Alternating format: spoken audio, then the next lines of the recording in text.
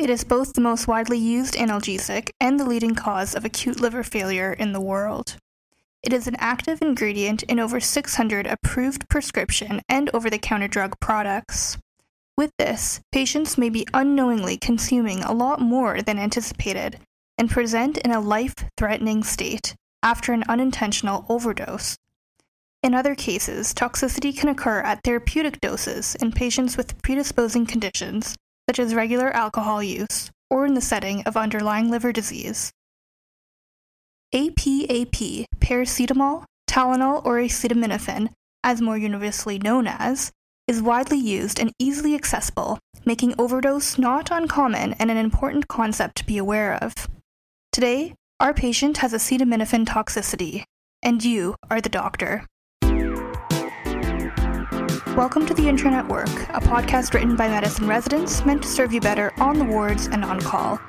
Today's episode is titled, Toxin in Your Medicine Cabinet, Acetaminophen Toxicity.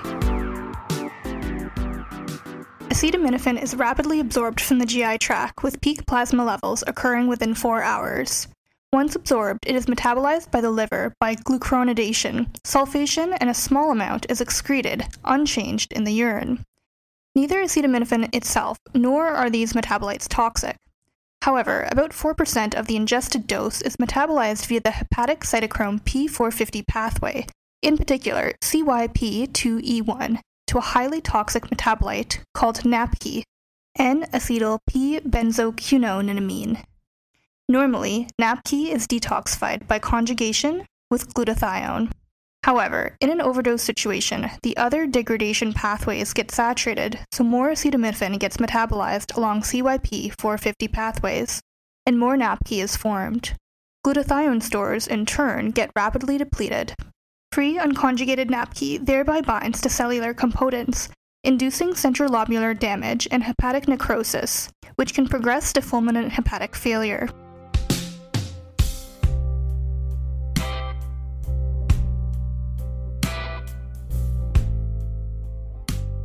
If the patient presents with altered level of consciousness, a co-ingestion should also always be suspected. A thorough history noting amount consumed and time of acute ingestion is prudent. To cause toxicity, an acute oral overdose must be over or equal to 150 mg per kilogram, so about 7.5 grams in adults, within 24 hours. Overdoses of less than 150 mg per kilogram are unlikely to result in toxicity. When present, symptoms of acute acetaminophen poisoning are usually minor until over 48 hours after ingestion. Symptoms occur in 4 stages. Stage 1 occurs within the first 24 hours. In this time, the patient may have minimal or non-specific symptoms of overdose, such as malaise, nausea, vomiting, or loss of appetite. Stage 2 occurs between 24 to 72 hours after ingestion. The patient may paradoxically feel their clinical symptoms have improved, but metabolically, derangements begin to take prominence, inducing elevation in transaminases and synthetic liver functions, such as INR or PT. Stage 3 is from 72 to 96 hours post-ingestion and is called the hepatic stage. It is characterized by the sequelae of hepatocellular necrosis, inducing hepatic encephalopathy, bleeding diatheses, hypoglycemia, and possible death. The patient presents confused or lethargic and may have vomiting, abdominal pain, jaundice, or visible bleeding. If the patient survives, stage 4 begins at 4 days to 2 weeks, during which complete resolution of hepatic dysfunction occurs, or the patient progresses to multi-organ failure. It is called the recovery phase. Liver function tests return to normal in 1 to 3 weeks, and symptoms may resolve in 3 to 5 days.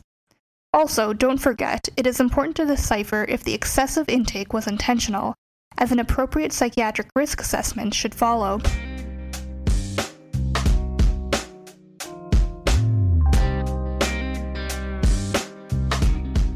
Acetaminophen overdose should be considered in all patients with non-accidental and accidental ingestions. The diagnosis of acetaminophen toxicity is based on serum levels of the drug. The first acetaminophen level should be drawn at 4 hours post-ingestion, as levels done before this are uninterpretable, because absorption and distribution of the drug may not be complete. If the patient presents greater than 24 hours post-ingestion, the level could be 0 despite toxicity, so liver function tests should be drawn. Likelihood and severity of hepatotoxicity caused by an acute ingestion by the amount ingested, or more accurately, by the serum acetaminophen level. If the time of acute ingestion is known, the Rumack-Matthew nomogram is used to estimate the likelihood of hepatotoxicity. The nomogram is a semi-logarithmic plot of plasma acetaminophen levels versus time in hours post-ingestion. If serum levels fall above the toxic line, poisoning is confirmed and treatment should be initiated. If the time of acute ingestion is unknown, the nomogram cannot be used and additional testing is indicated. Liver tests are done and prothrombin time is measured. AST and ALT results correlate with the stage of poisoning. AST levels over 1,000 international units per liter are more likely to result from acetaminophen poisoning than, for instance, chronic hepatitis or alcoholic liver disease. If poisoning is severe, bilirubin and international normalized ratio may be elevated. Low-level transaminase elevations, example up to 2 or 3 times the upper limit of normal, can be seen in adults taking therapeutic doses of acetaminophen for days or weeks. These elevations are typically transient and clinically insignificant. In patients reporting chronic excessive use, the nomogram cannot be used, but likelihood of hepatotoxicity can be estimated based on AST, ALT, and serum acetaminophen levels. If AST and ALT are normal, and the acetaminophen level is less than 10, then hepatotoxicity is unlikely. But if the acetaminophen level is over 10, then it is possible. If AST and ALT levels are high, regardless of the acetaminophen level, hepatotoxicity should be assumed. With appropriate treatment, mortality following an acute ingestion is uncommon. Poor prognostic indicators at 24 to 48 hours post-ingestion include pH less than 7.3 after adequate resuscitation, INR over 3, serum creatinine over 300, hepatic encephalopathy grade 3, confusion and somnolence, or grade 4, stupor and coma, hypoglycemia, or thrombocytopenia. Remember, co-ingestions are common and can be important, thus a urine drug screen, ECG, and metabolic panel may be useful.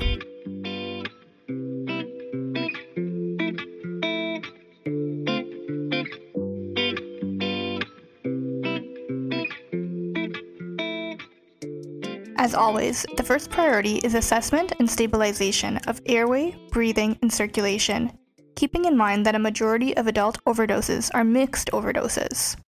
Abnormalities in vital signs or mental status usually indicate the presence of another toxin in addition to the acetaminophen ingestion.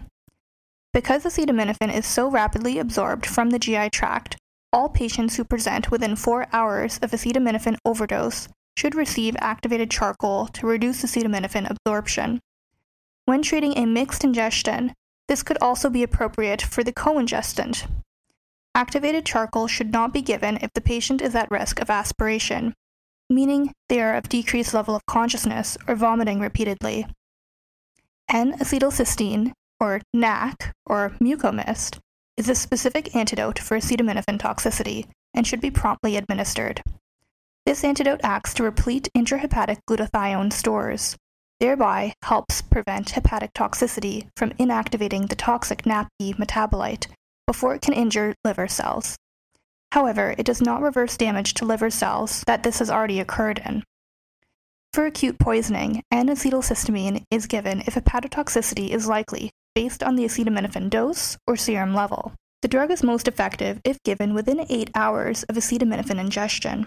After 24 hours, the benefit of the antidote is questionable, but it should still be given. There is evidence that the late administration of NAC, over 24 hours, decreases mortality and morbidity in acetaminophen-induced fulminant hepatic failure, and that NAC should be continued until recovery occurs. This is based on evidence suggesting that NAC may also have an antioxidant effect and an effect on the hepatic microcirculation to improve hepatocellular oxygenation. In a situation where the degree of toxicity is uncertain, N-acetylcysteine should be given until toxicity is ruled out. Avoid unnecessary delays in treatment. NAC causes little harm and should not be delayed whenever there is any clinical suspicion of overdose.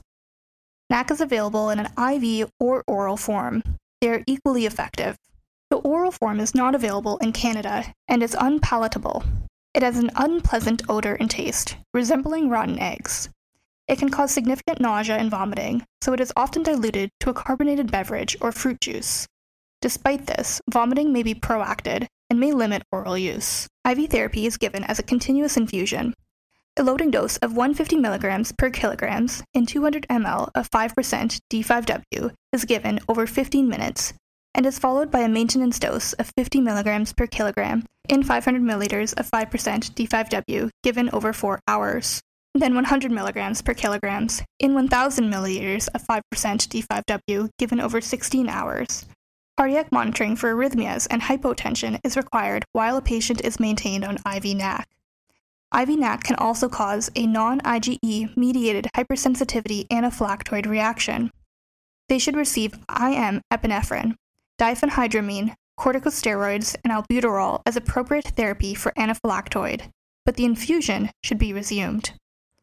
NAC can be discontinued once AST and ALT have reduced by 50% of their peak, and Tylenol is undetectable.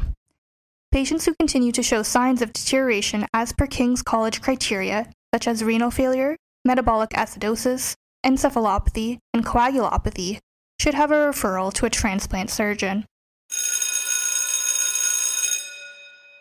You may be thinking if you're a chronic alcoholic, you may be inducing CYP 450 and therefore levels are decreasing and the pain medication would not work. But that is not the answer. You are actually inducing CYP 450 and forming toxic metabolites of acetaminophen, and this is the problem. With chronic alcohol use, a combination of CYP2E1 induction and glutathione depletion results in an increased accumulation of NAPK, leading to enhanced toxicity from doses usually within the therapeutic range. For this reason, we recommend limiting ingestion in alcoholics to less than 3 grams per day. Further to chronic alcohol effects, poor diet, starvation, and malnutrition further reduce glutathione stores, leading to a higher toxicity of a single dose of acetaminophen.